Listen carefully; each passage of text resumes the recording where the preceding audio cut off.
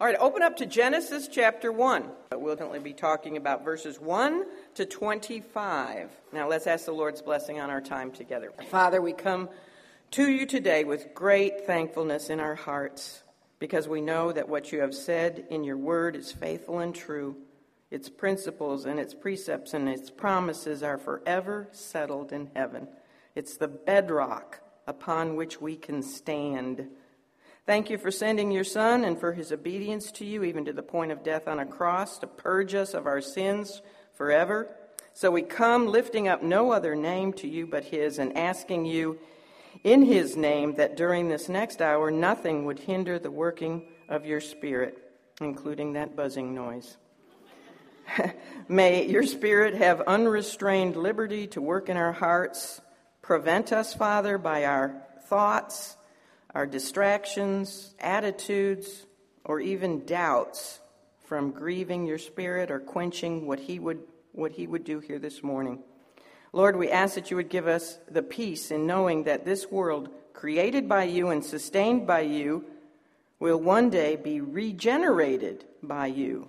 And meanwhile, in your great wisdom and power, you are bringing all things to pass to accomplish that end. And for our part, may we continue to be your faithful stewards, occupying until you return. And now may you, by your word activated by your Spirit, bear fruit here this morning and be pleased. May you say it's good. May you be pleased with the spiritual hunger and the growth of those who belong to thee. For it's in Jesus' name we pray. Amen. I do hear a bit of a ringing, Terry, wherever Terry went. As we said in our introduction study last time, to this long study, I don't know how long it's going to be. It's going to be a long, long time, unless the Lord returns, and then it'll be cut off abruptly. To be continued, right, up there. But as I said in our introduction to this study on Old Testament Christology, seeing Christ in the Old Testament Scriptures, the story of Jesus did not begin in Bethlehem, did it? No. It really has no beginning. The story of Jesus has no beginning because he is eternal God. However, as far as the written record of the story of Jesus is concerned, where do we go? We go to the first chapter of the book of Genesis. What does Genesis mean? Beginnings or origins. We go to the book of beginnings.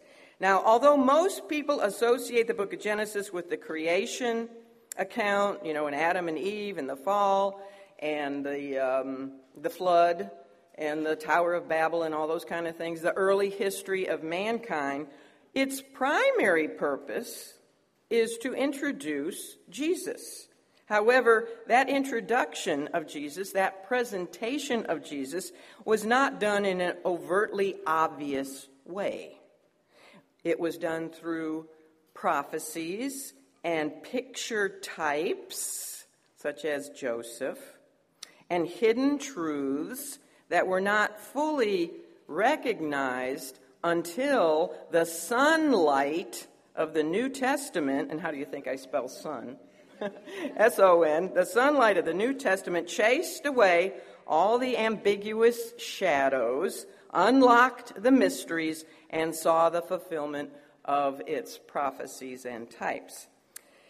In the beginning, say it with me, the first verse. In the beginning, God created the heaven and the earth. Those opening words of the Scripture are astounding. They are absolutely impressive and profound. Anyone who honestly thinks about those words has to be captivated by how succinct they are. I mean, how compact that statement is, what it says in so few words, and how unapologetic that sentence is, and how authoritative it is, as well as how scientific it is. And we'll talk about that later.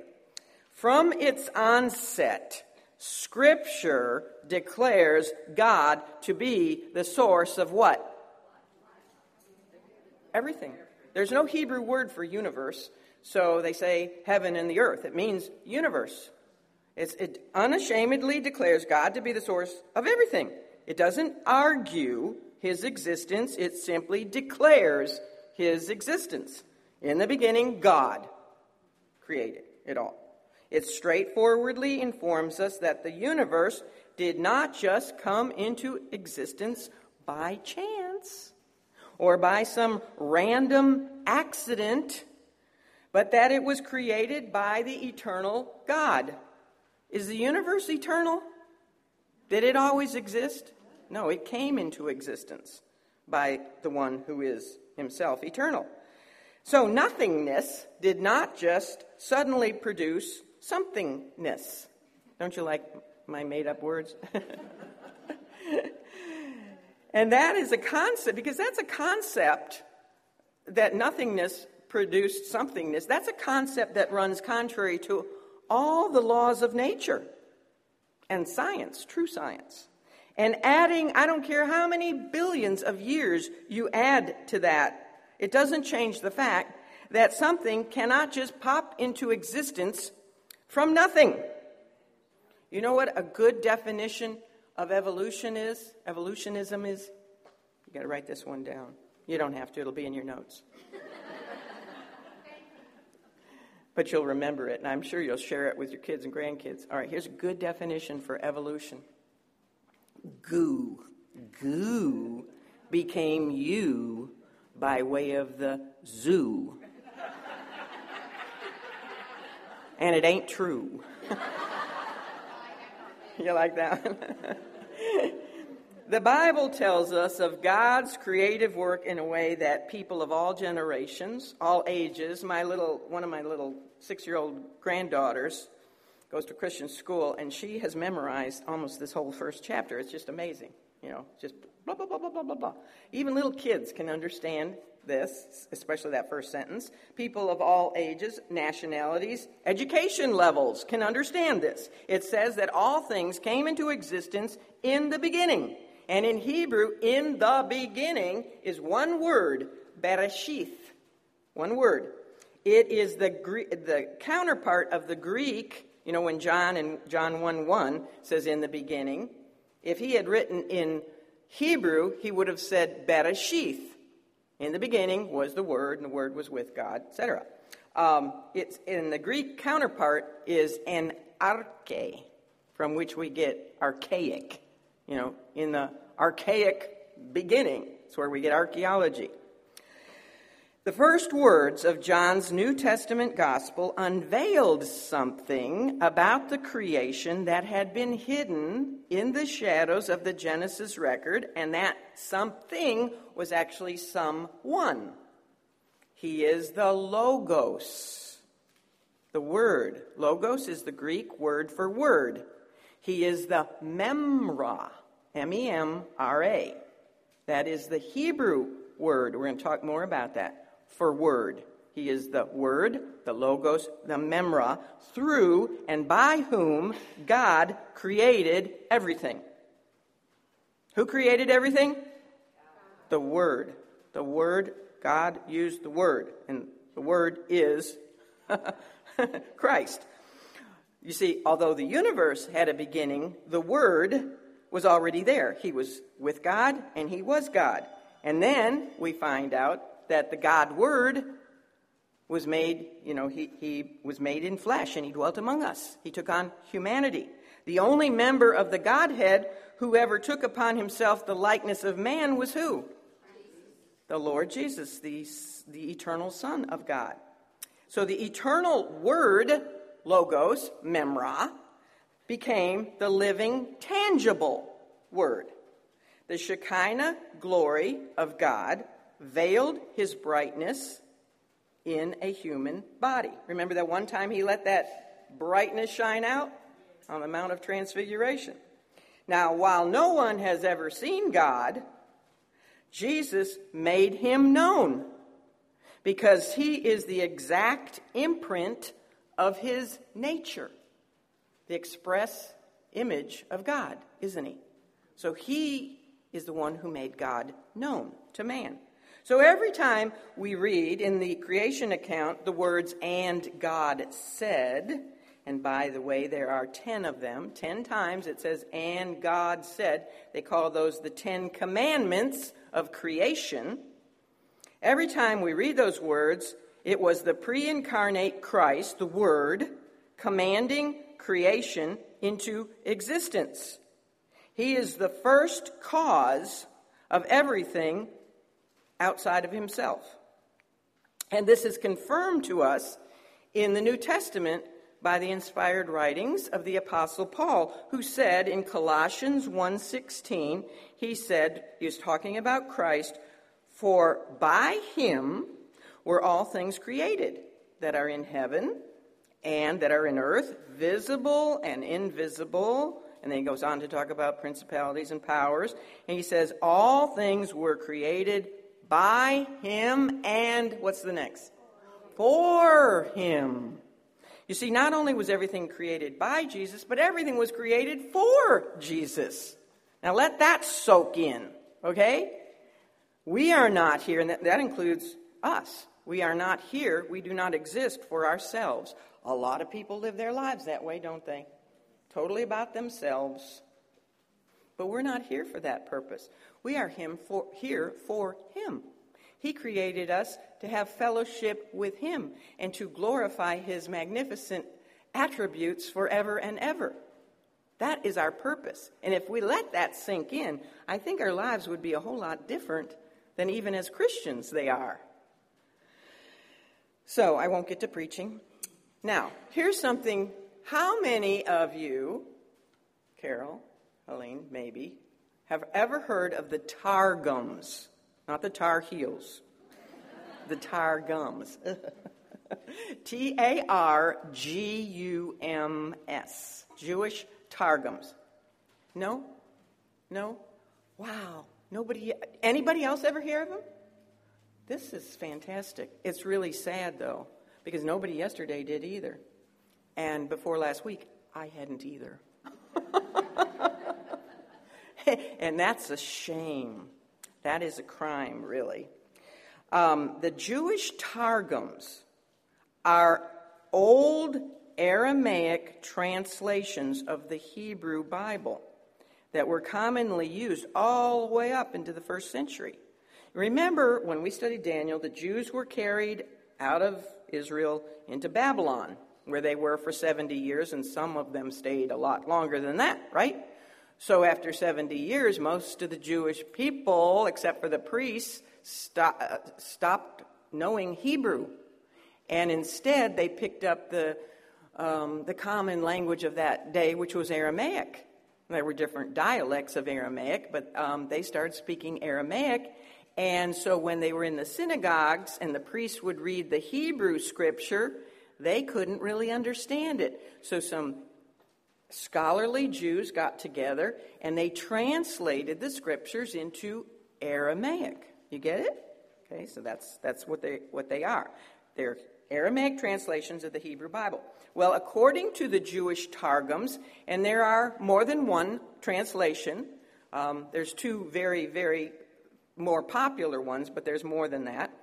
But in the Targums, God's word was referred to as the Memra, M-E-M-R-A.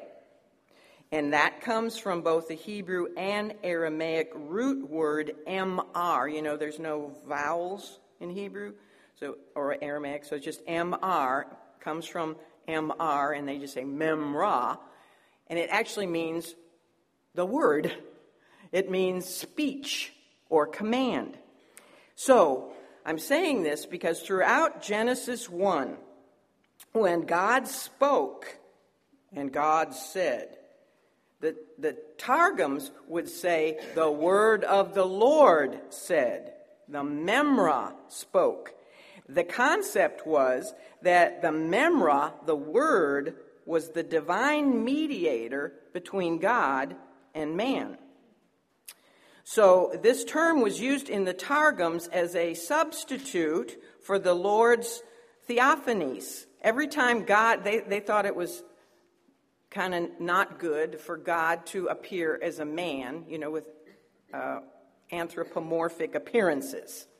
And they thought it was disrespectful to say God appeared. You know, like when God appeared and wrestled with Jacob, or when he spoke to Moses from the burning bush, or when he appeared to Abraham and ate with him with two angels, they don't refer to that as Yahweh.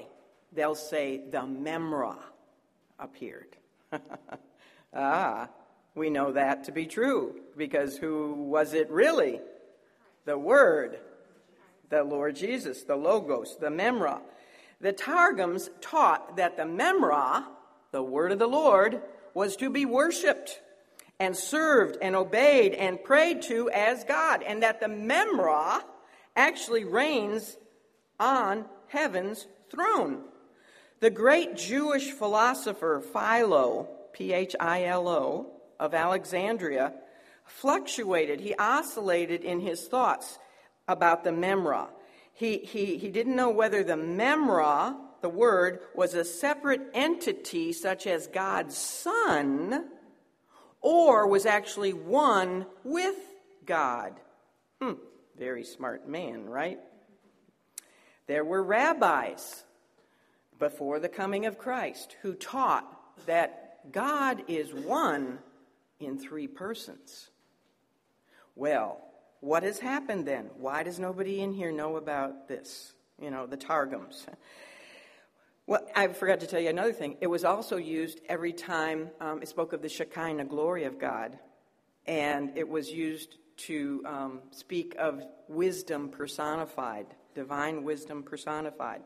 But because of Christian doctrine concerning Jesus as the human manifestation of the Memra, the Word, the Logos, rabbinic theology now totally avoids any use of that term. It's like, don't read Isaiah 53 and don't talk about the Memra. And they don't use the Targums. The Targums are there.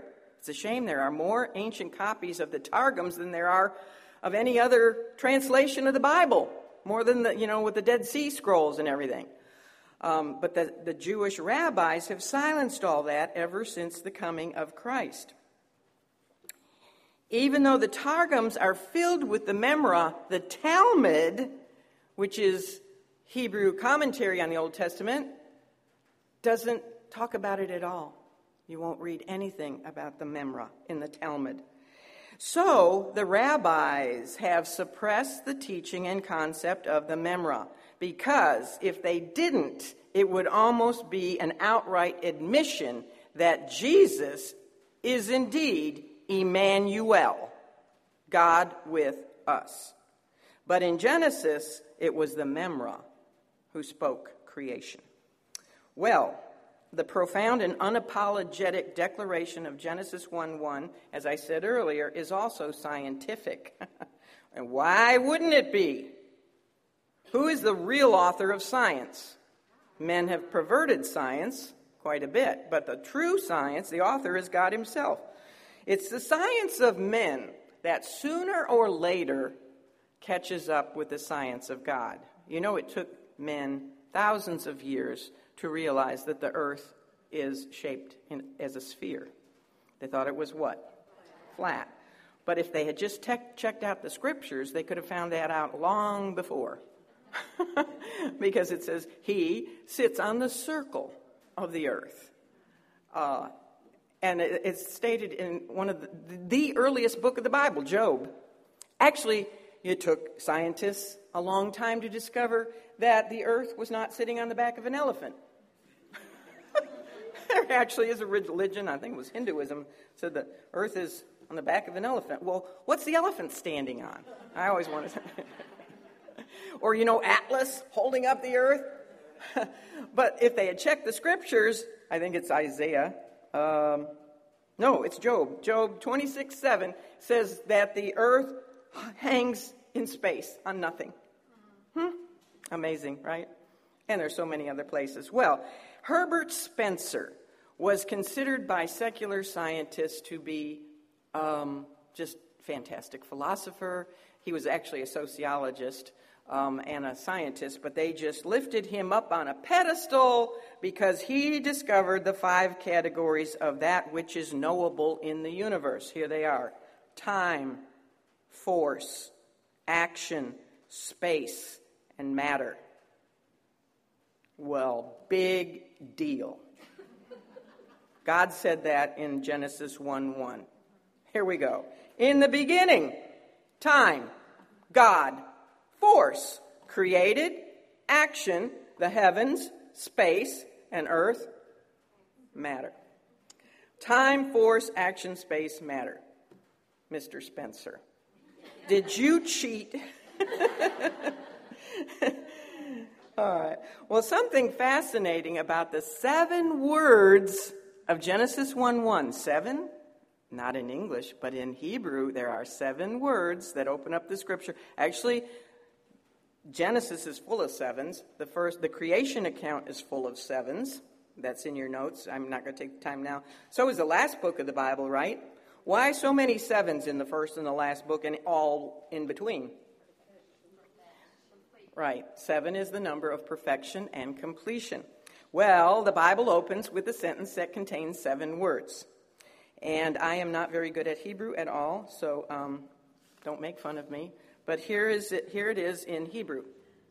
Bereshith bara Elohim alpha tav hasamayim wayet hares. I probably put a Greek accent on all that. Was that a Greek accent? Thank you. I had to cheat and look at it. All right, so what's interesting about that sentence is the middle word of that sentence, which isn't really a word.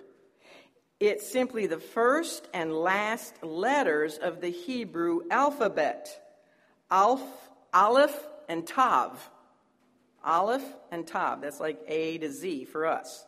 But it's not the same. But it would be like us putting in the middle of that sentence A and Z. In the beginning, God, A-Z, created the heaven and the earth. Now, here's what happened. Because those 2 letters, Aleph and Tav, don't make a word, they're not a word, they're just those 2 letters, all of the English translations have omitted them, taken them out. That's why you don't see an A and a Z or an Aleph and a Tav in your Bible, do you? Does anybody? Unless you have a Hebrew. Do you have one in your Hebrew Bible? Check it out. Yeah. Yes, check it out. But all the English translations took out those 2 letters. Now, what did the resurrected Lord Jesus tell John on the Isle of Patmos? He told him, I am the Alpha and Omega, the beginning and the end, the first and the last. Now, if he was speaking there Greek, but what if he had been speaking Hebrew? He would have said, I am the Aleph and the Tav, the beginning and the end, right? The Word, the Logos, the Memra, who spoke creation into existence. He is the beginning, the end, the first, and the last. He is the Word from Genesis to Revelation, and guess what else he is? He's all the letters in between. From Aleph to Tav, I'm probably not saying that right, but Alpha to Omega, A to Z. Because words are made up of letters, right? He's all of that. And isn't it interesting that it in the beginning, Aleph, Tav, Alpha, Omega, God. It's kind of like identifying who God is there. And who is it? Jesus. He tells us he's the Alpha and Omega. And now these Aleph Tavs show up all over the Hebrew Old Testament. We don't have them, which is a shame. We don't have them in our English translation. But they show up in the most amazing places. And I'm going to tell you one other that is just a heartburn situation. Zechariah 12:10, where it says that the house of Israel, the house of David, Israel, this is at the Lord's second coming, shall look upon Aleph Tav, me, whom they pierced, and mourn for me as an only son. It's identifying him. They will look upon Aleph Tav, me. It's amazing. And we're going to be talking about more of those as we do our study of Old Testament Christology. Well, on the Emmaus Road, the resurrected Christ had rebuked 2 of his disciples, calling them fools and slow of heart for not believing all the Old Testament Scripture, which includes what? The book of Genesis. All the Scripture includes Genesis. And yet we find ourselves today, sad, living in an age of apostasy and skepticism, an age in which the Bible has lost its authority and lost it in the minds of many professing Christians. That's the sad part. I mean, we don't expect the world to appreciate the Bible, but Christians have lost in their minds the Bible's authority. And a lot of them, in fear of being labeled ignorant or unscientific, and the bottom line of that is pride, really. But a lot of leaders in the churches, especially here in America, have decided to take the entire Genesis creation account, of 6 literal days and Adam and Eve in a garden and the fall and the serpent and, of course, the flood. They've decided to take that out of the realm of the literal and the historical and instead put it into the realm of allegorical poetry or ancient folklore. Others unsuccessfully try to compromise with evolutionism through any one of a number of anti-biblical theories, such as the gap theory, which was really popularized by the Scofield Reference Bible, a footnote, or what is called progressive creationism, or the day-age theory, or theistic evolutionism.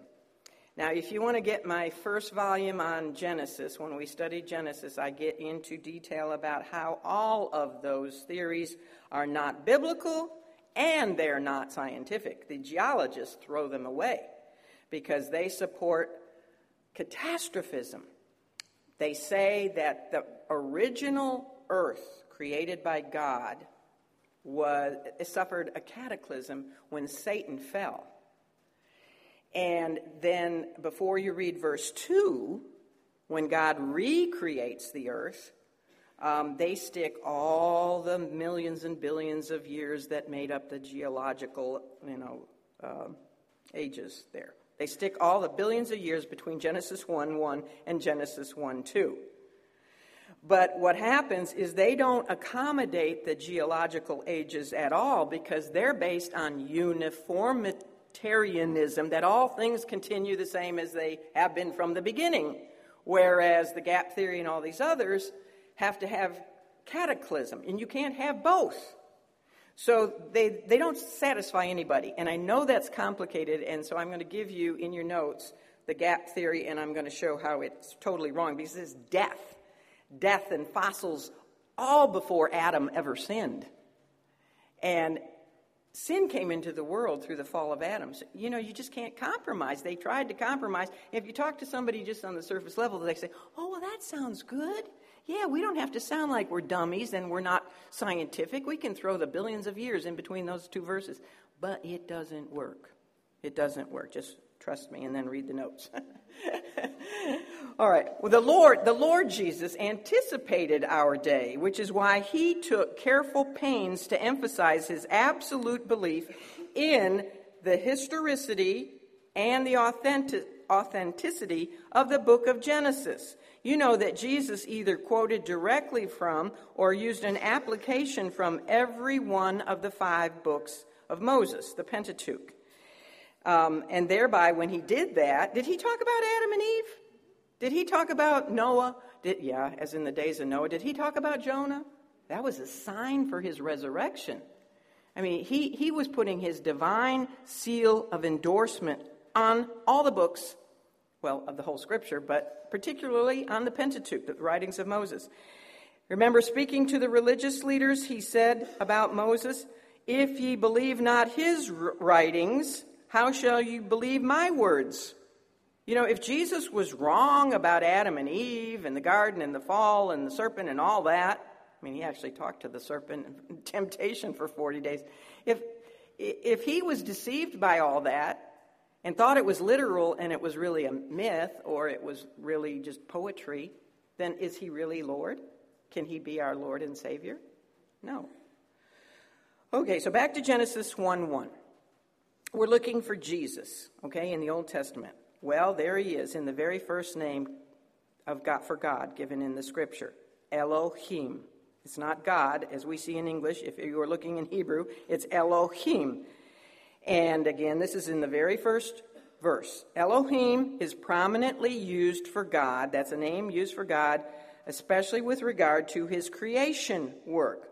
Now, an interesting thing about this name, and you know this if you've been in this Bible study any time, is that Elohim is used with a singular verb. Whenever you see Elohim, it's always used with a singular verb, even though the I am ending, Elohim, is plural.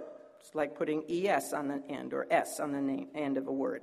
So it's a plural name with a singular meaning, which is called a uniplural proper noun. And it is a very strong testimony for the uniplurality of the Godhead. God is one, and yet he exists in three persons. God the Father, God the Son, God the Holy Spirit, and he possesses three power attributes. He is all-powerful, omnipotent, he's all-knowing, omniscient, and he's omnipresent. He's all-present, present everywhere. But that's different from pantheism, and I explain that in the notes too. It's not the same as pantheism. It's impossible, really, it's impossible for us in our finite minds to completely understand the concept of an eternal, self-existing, transcendent, all-powerful, all-knowing, everywhere present God. You know, Martin Luther said that if you do not believe in the triune God, you'll lose your soul, but if you try to understand the triune God, you'll lose your mind.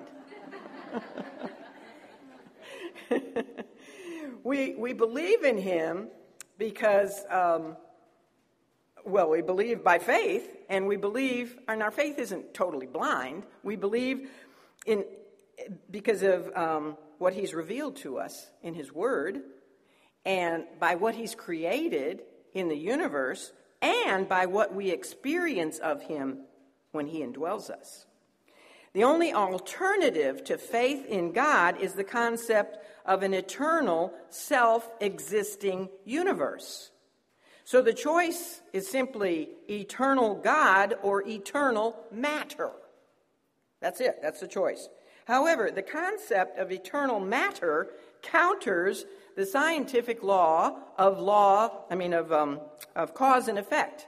You know, all the laws of the universe were created by God. He's a God of order, so he put in moral laws and he put in natural laws, such as the law of gravity.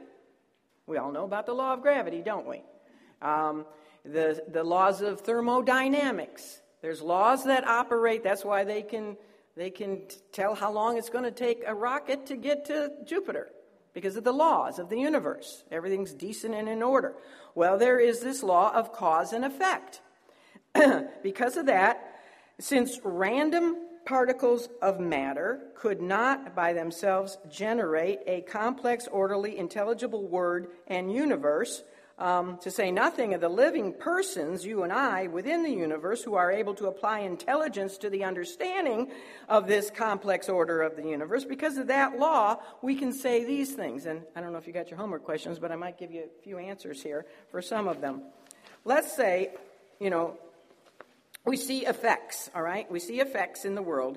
So we say, well, there goes that truck.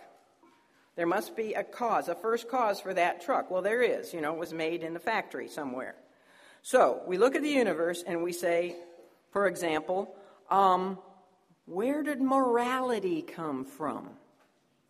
We know that every people, no matter where they live, they have morals. Like it's always wrong to murder.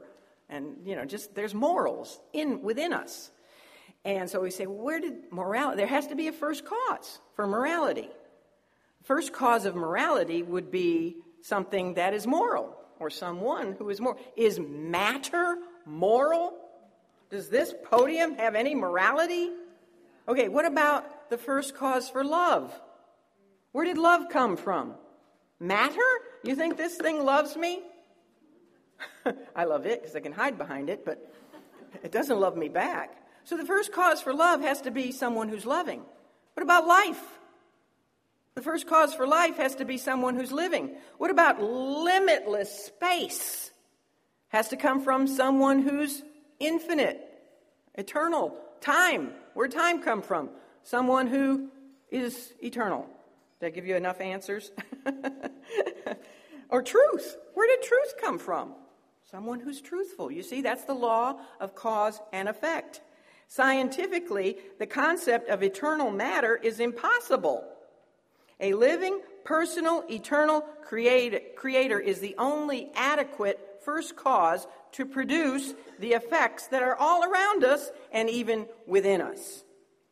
The creation narrative presents God's process of forming, first 3 days forming, second 3 days filling the earth. In its initial state, now he wasn't finished, but when he first began on day 1, the earth was a blob.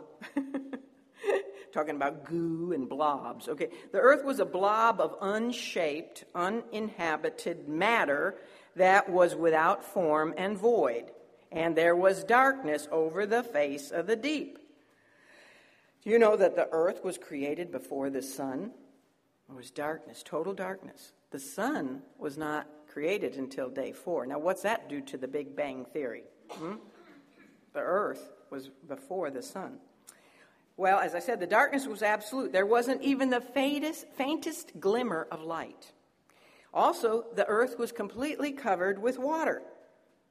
Without form, motion, light, void of any life, there was nothing on the earth, no creatures, no plants, nothing. We could say that earth was dead. I used to go around a long time ago and give my testimony at Christian women's clubs. And I would use the creation account to talk about myself, because before I was saved, I was a blob. There was darkness upon the face of my, deep. And I was void.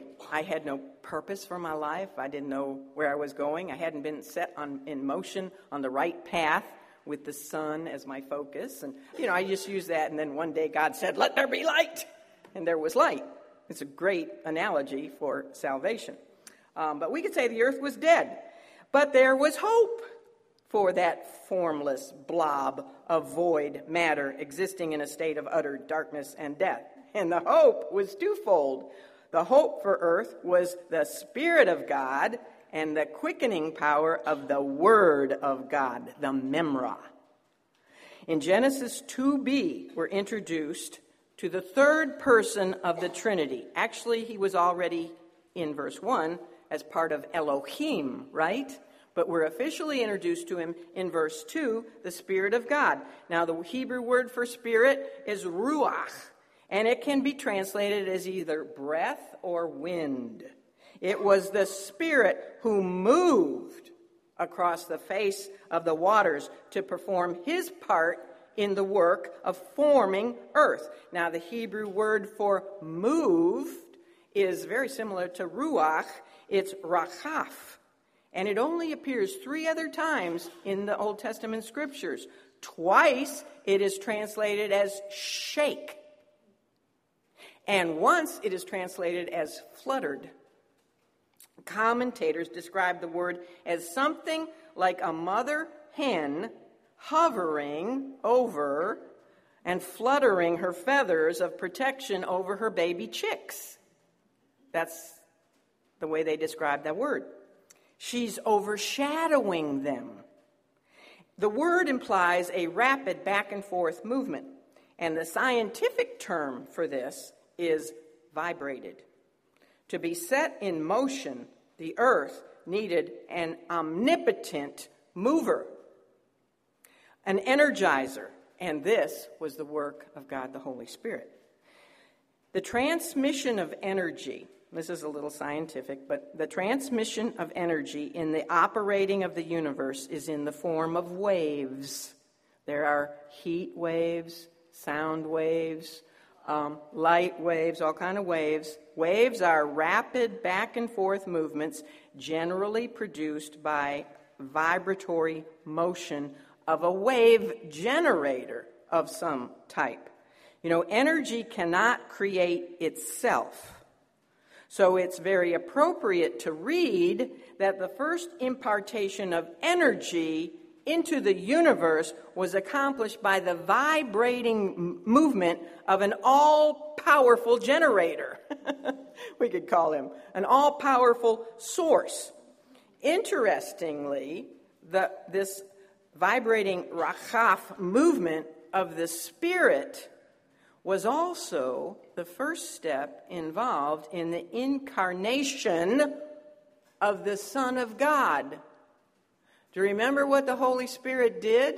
He came in power and he hovered over, brooded over, overshadowed Mary, perhaps protecting her from the evil one.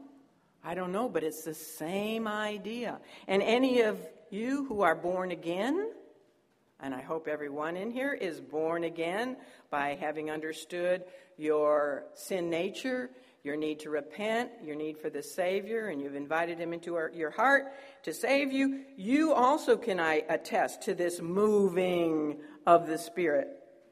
When he first convicted you and of your sin, and then he moved into your life, didn't he?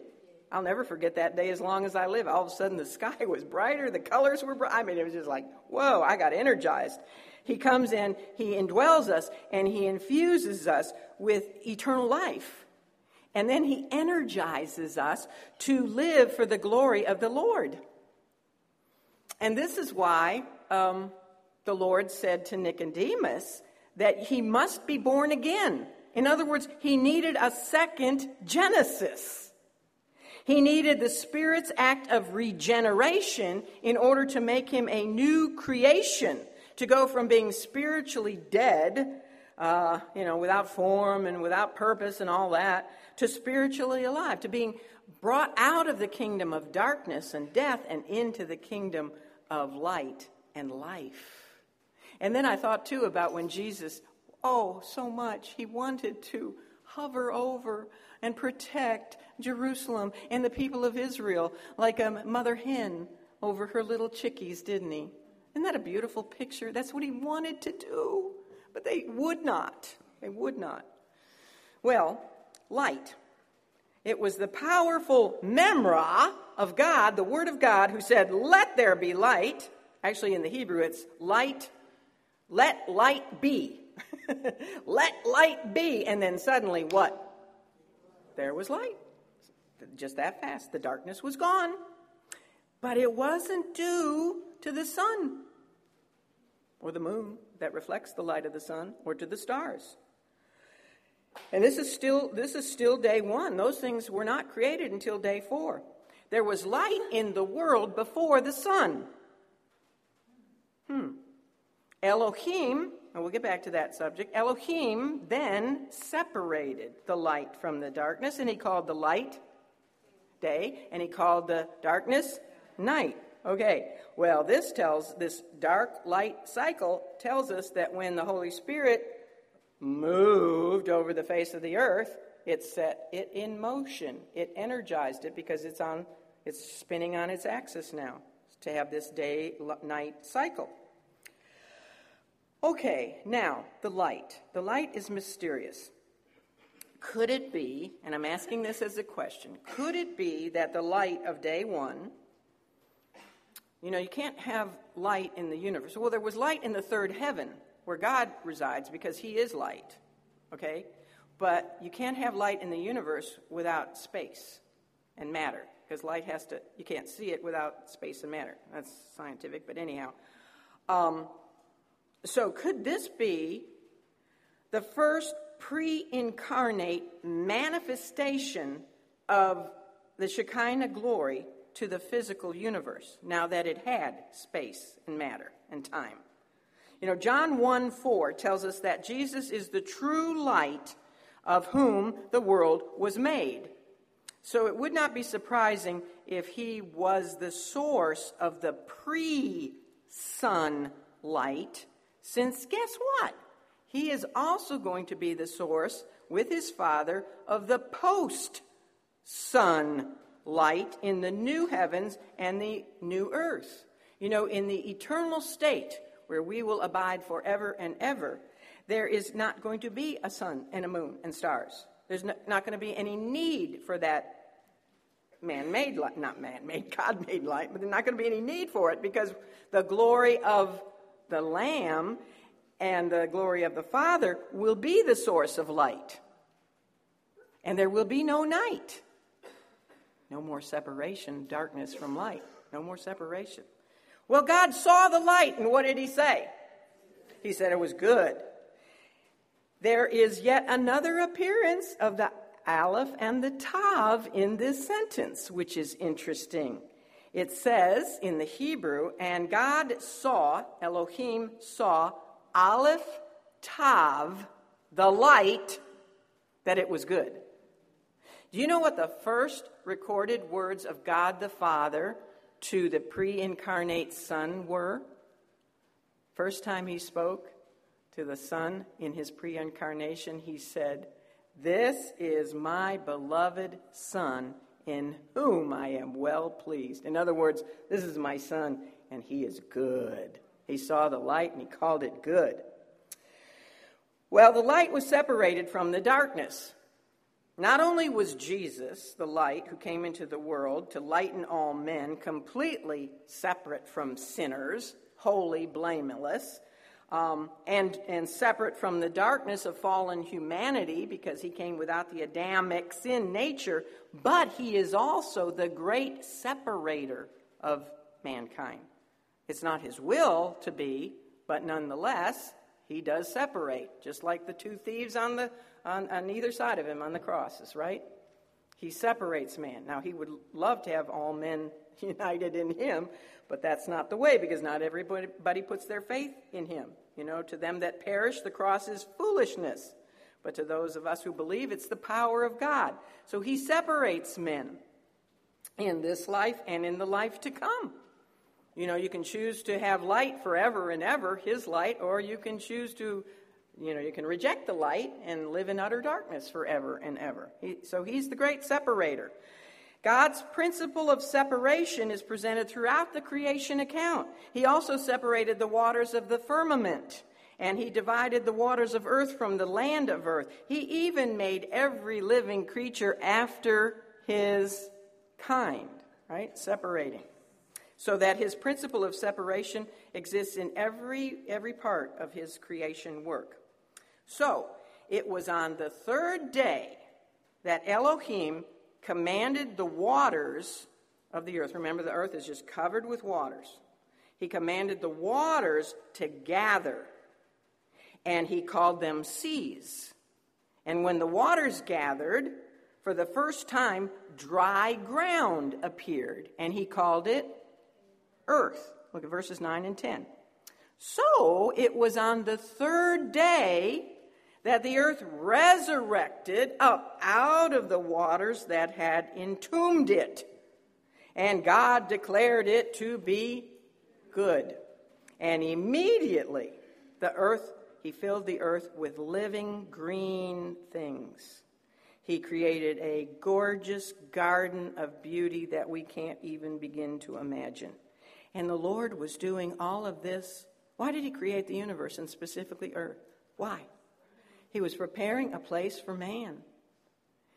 And he prepared a place, 6 days, and then it was prepared for man. But can you imagine the place he's preparing for us today? Because he's been working on it for 2,000 years.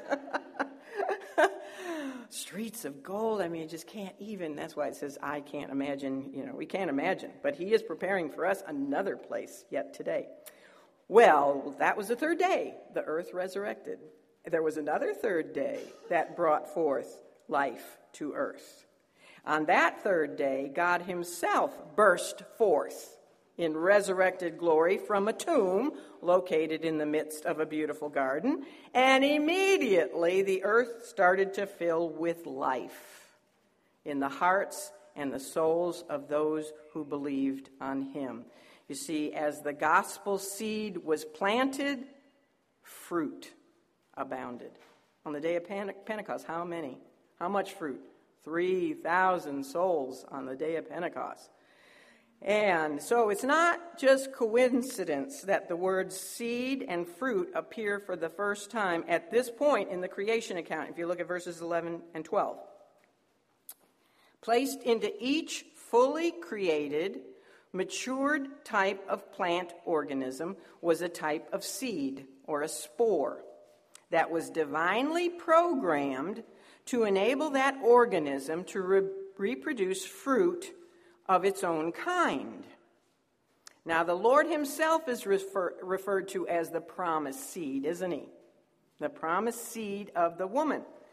Because he was willing to give his life and to be planted in the ground as a corn of wheat, so to speak, for 3 days, he became the first fruit of the resurrection.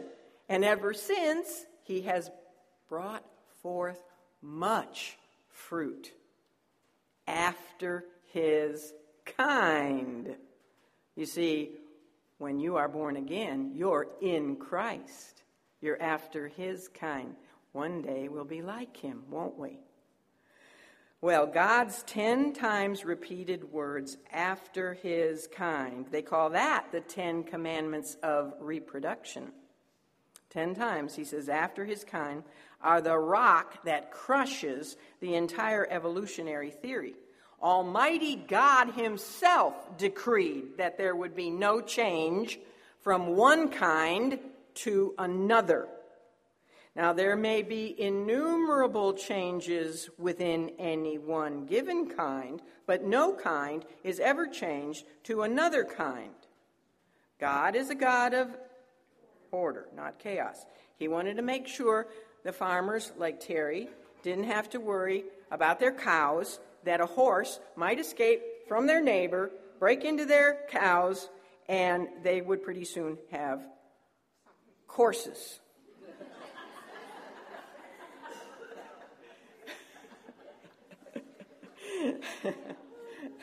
Or what? Or hows. Now, so in other words, there are many vertical types of things, but no horizontal. All right, so there's a lot of different kinds of fishes, right? But no fish vertically is ever going to change into a reptile. I don't care how many billions of years you sit there and watch that fish. It is not going to change into a reptile. Now, the word for kind in the Hebrew is mean. Like, wow, you're really mean, except it's spelled M-I-N. And it, don't just think of species. You know, the taxonomical, what do they call it? Hierarchy, kingdom, and, you know, that you learned back in your class. The word mean can go all the way up to order. So it's a broad enough term so that it includes species, genus, family, and order.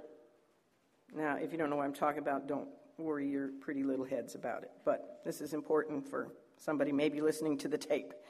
So the theory that all living things have evolved from a common ancestry, you know, that goo, is refuted by God's words, after his kind.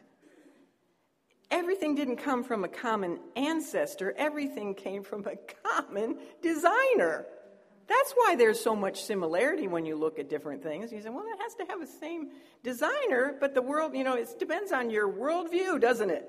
Oh, no, everything came from the same ancestor. Well, man did. We did come from Adam and Eve, but not from the animal world. All right, so God formed the earth in the first 3 days, then he filled it in the second 3 days. Just as the darkness and the motionlessness and the formlessness of earth were remedied by God's word, the Memra, so was earth's emptiness remedied by the Memra, the word. When he spoke, it was done. That's called dictum factum. That's Latin. You come here, you learn a lot of different languages, don't you? And it says in Hebrew, Psalm 33, it says this, by the word of the Lord were the heavens made. And you know what that is in the Targums?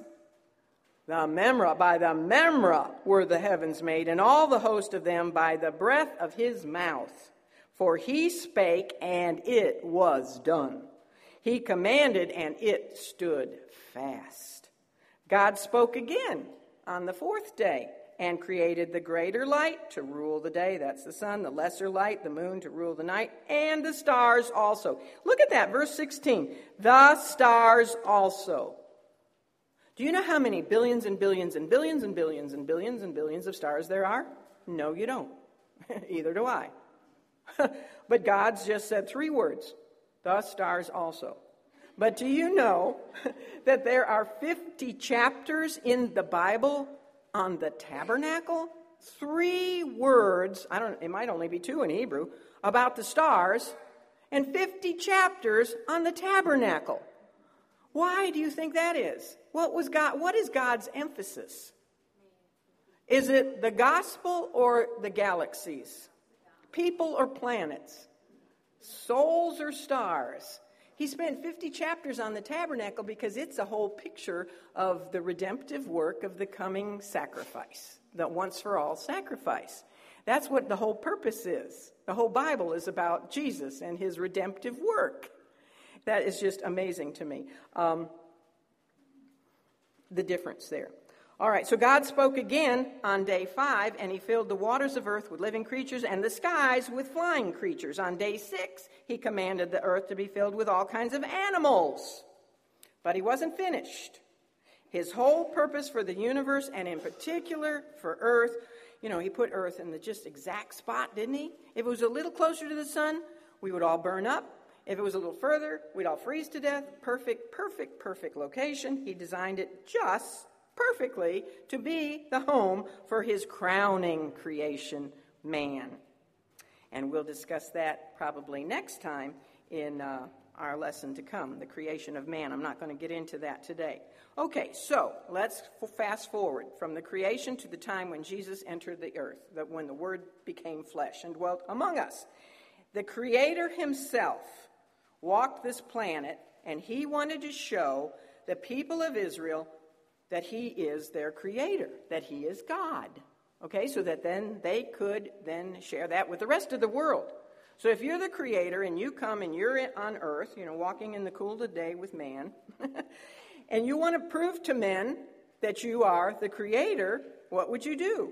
Well, you would do things just exactly like Jesus did. You would stand in the temple and you say, I am the light of the world. He that cometh to me will not walk in darkness, but shall have the light of life. Who but a madman or the true light of the world would say that, right? Who else would say, I am the way, the truth, and the life. No man comes to the Father but by me. What else did he do to prove who he was? Well, he would back up his claims to being one with God by instantly being able to still the roaring winds and the raging sea with a single command. The Memra, the word of the Lord. Peace, be still. And what happened? Instant calm. He would prove who he was by turning water into wine and forgetting the whole grape process. He could command fish to fill nets. He could rebuke demons and diseases and deformities and even death and have instant obedience. Who but the Creator could create thousands of loaves of bread with just 5 little loaves? Who but the Creator could give sight to one born blind, or to give a last stage leper instant baby smooth skin, or restore a withered hand, or raise to life a man dead for 4 days? Who but God could forgive sin, or heal from a distance, or walk on water, or ascend bodily up into the clouds? Who could do that but the Creator, God? And who but the Creator of the 7th day of rest could say to those who were weighed down, with the burden of trying to obey all the laws, and he could give them the invitation, come unto me, all ye who labor and are heavy laden, and I will give you what? Rest. Who but the Lord of the Sabbath could claim to be the Lord of the Sabbath? All right, now I'm going to finish with this, and this is great. You're going to love this. This is the best part. You would expect that a product made by an intelligent being, that product would reflect, give some insight into the nature of the Creator, the one who designed it. And this is what it says in Romans 1:20, actually. It says that God imprinted something about himself in the things that he created, so that all humanity, no matter where they live, or what generation, where they live on planet Earth, they could see his invisible attributes in his creation. They could see his eternal power and his Godhead. Now, as I said earlier, the concept of the Trinity is very difficult to understand. So people have used examples like an egg. You've heard that one, right? Triune God's like an egg. You know, it's one egg, but it consists of three parts: the shell, the yolk, and the white. Or like a triangle. Well, those are bad examples. I mean, they might be as close as we can think, but they're not really as close as we can think. I'm going to give you something better. But they're really triads and not triune objects, because you can break apart an egg, can't you? Yeah, well, you do it all the time. Every time you crack an egg, you break it apart. So they're poor examples because they're triads, not triunities. They're composed of three parts that can be separated into individual compartments. On the other hand, a trinity, I always like to say a triunity, triune God, although composed of three different things, cannot be disconnected from the whole, the unit. So the most precise illustration of God's triune nature that we have is not the egg. It's this triuniverse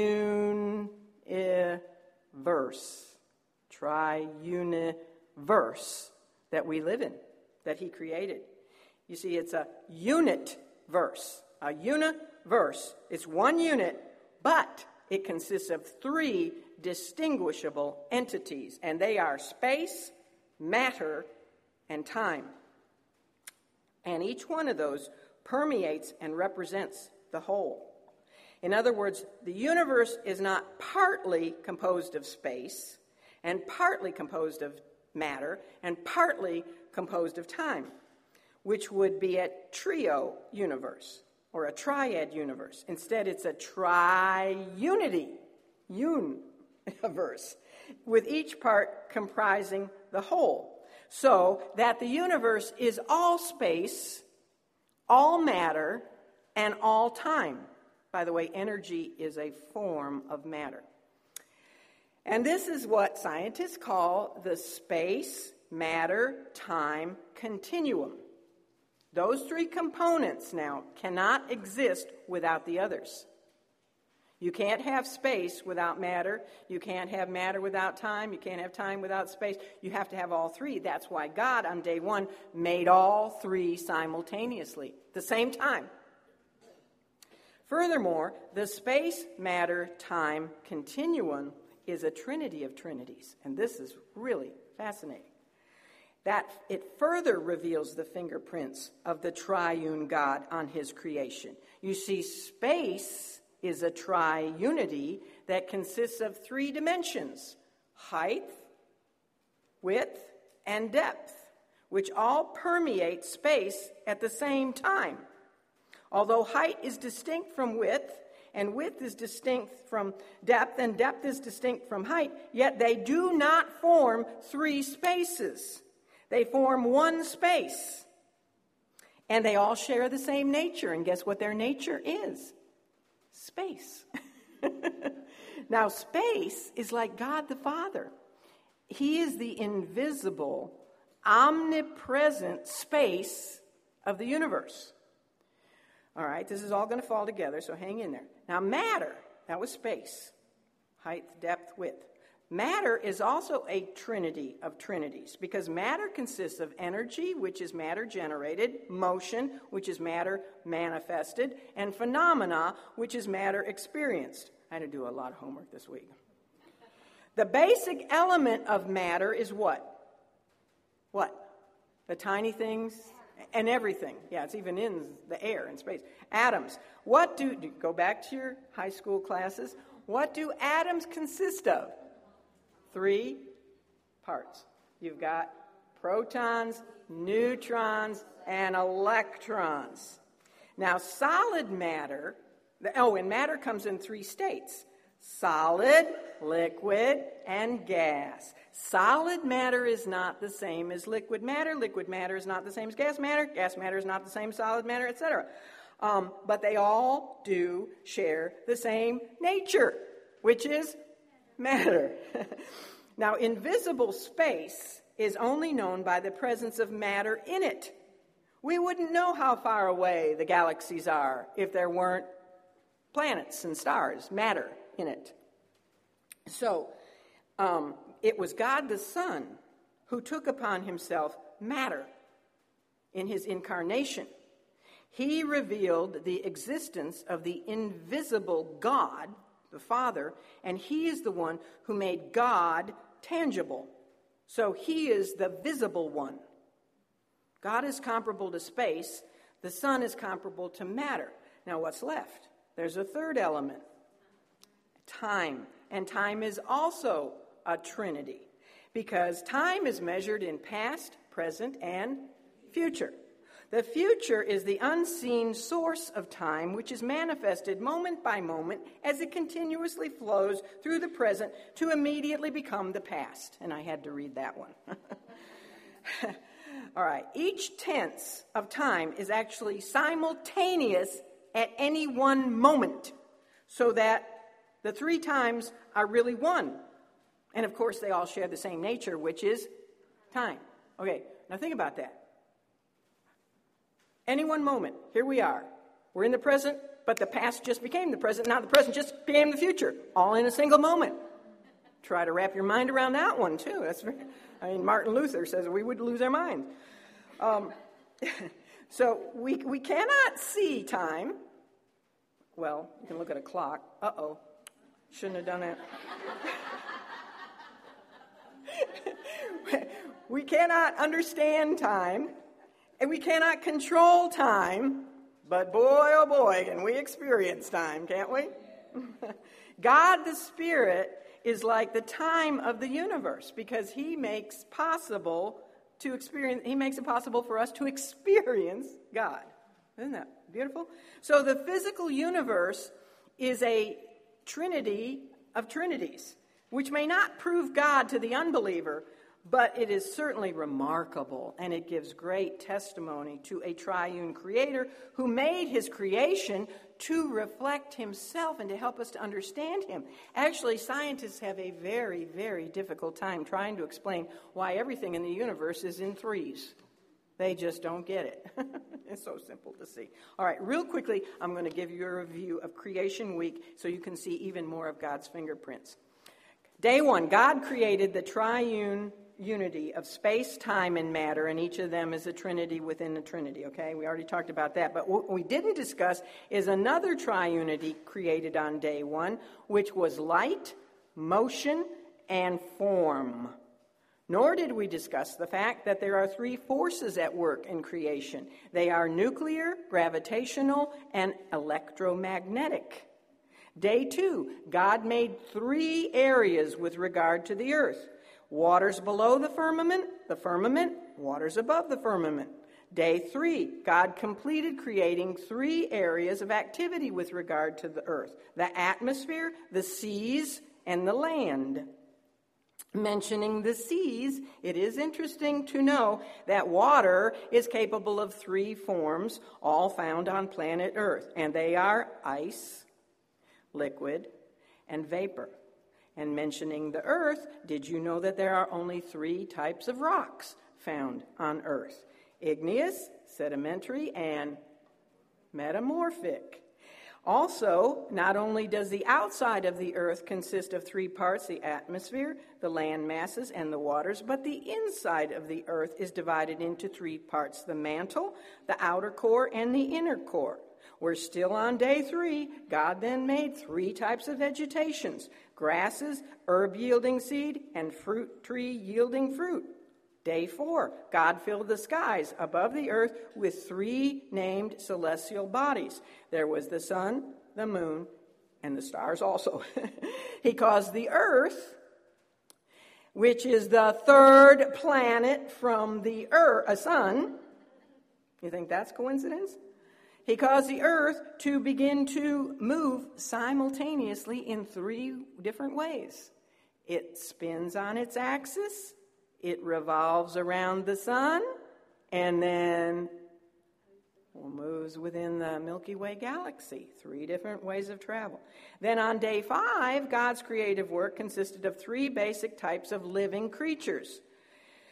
Great whales, which is a Hebrew word that includes all the big sea creatures, every living creature that moveth in the waters, and every winged fowl. So he made 3 types of creatures: sea creatures, land creatures, and air creatures. Of course, land creatures he created on day 6. The Lord filled the earth with land creatures, which, of course, he categorized into 3 main types: cattle, which is domestic animals, creeping things, and beasts of the earth, which are wild animals. Now, man, who God created on the latter half of day 6, in the image of himself, the only creature he did in the image of himself, is a tripartite being, and probably the best example of all, because we consist, I'm one person, but guess what? Consists of body, soul, and spirit. There are also 3 stages of our existence: life, death, and afterlife. Man's capabilities is a combination of word, thought, or deed. God designed the family, and guess what? Got news for you. The family consists of male, female, children. And we could go on and on, but let's stop with that. To be continued. Isn't it amazing? Isn't it amazing? Let's pray. Father, I knew we were going to see Jesus on every page of Scripture, but this just astounded me this week. How many places he is just in the creation account.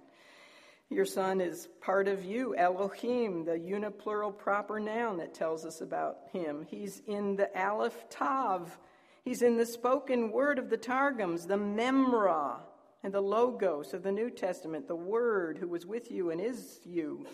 He's in the pre-sun light, the pre-moon, pre-sunlight. He is the light of the world. He's in the 3rd day resurrection of earth, coming up out of the water and springing to life with seeds and fruit. He's the first fruit of the resurrection. He's in the creation work, which he later displayed in his earthly ministry. He is demonstrating the triunity of your Godhead in his triune universe. He's also the great separator of man, of light from darkness, and heaven and hell. And his cross is the divider right there. He's the Lord of the Sabbath. He said, "Come unto me, that you might have rest, and you might have life, and you might have light." So, Lord, I pray that every woman here has indeed experienced her second Genesis.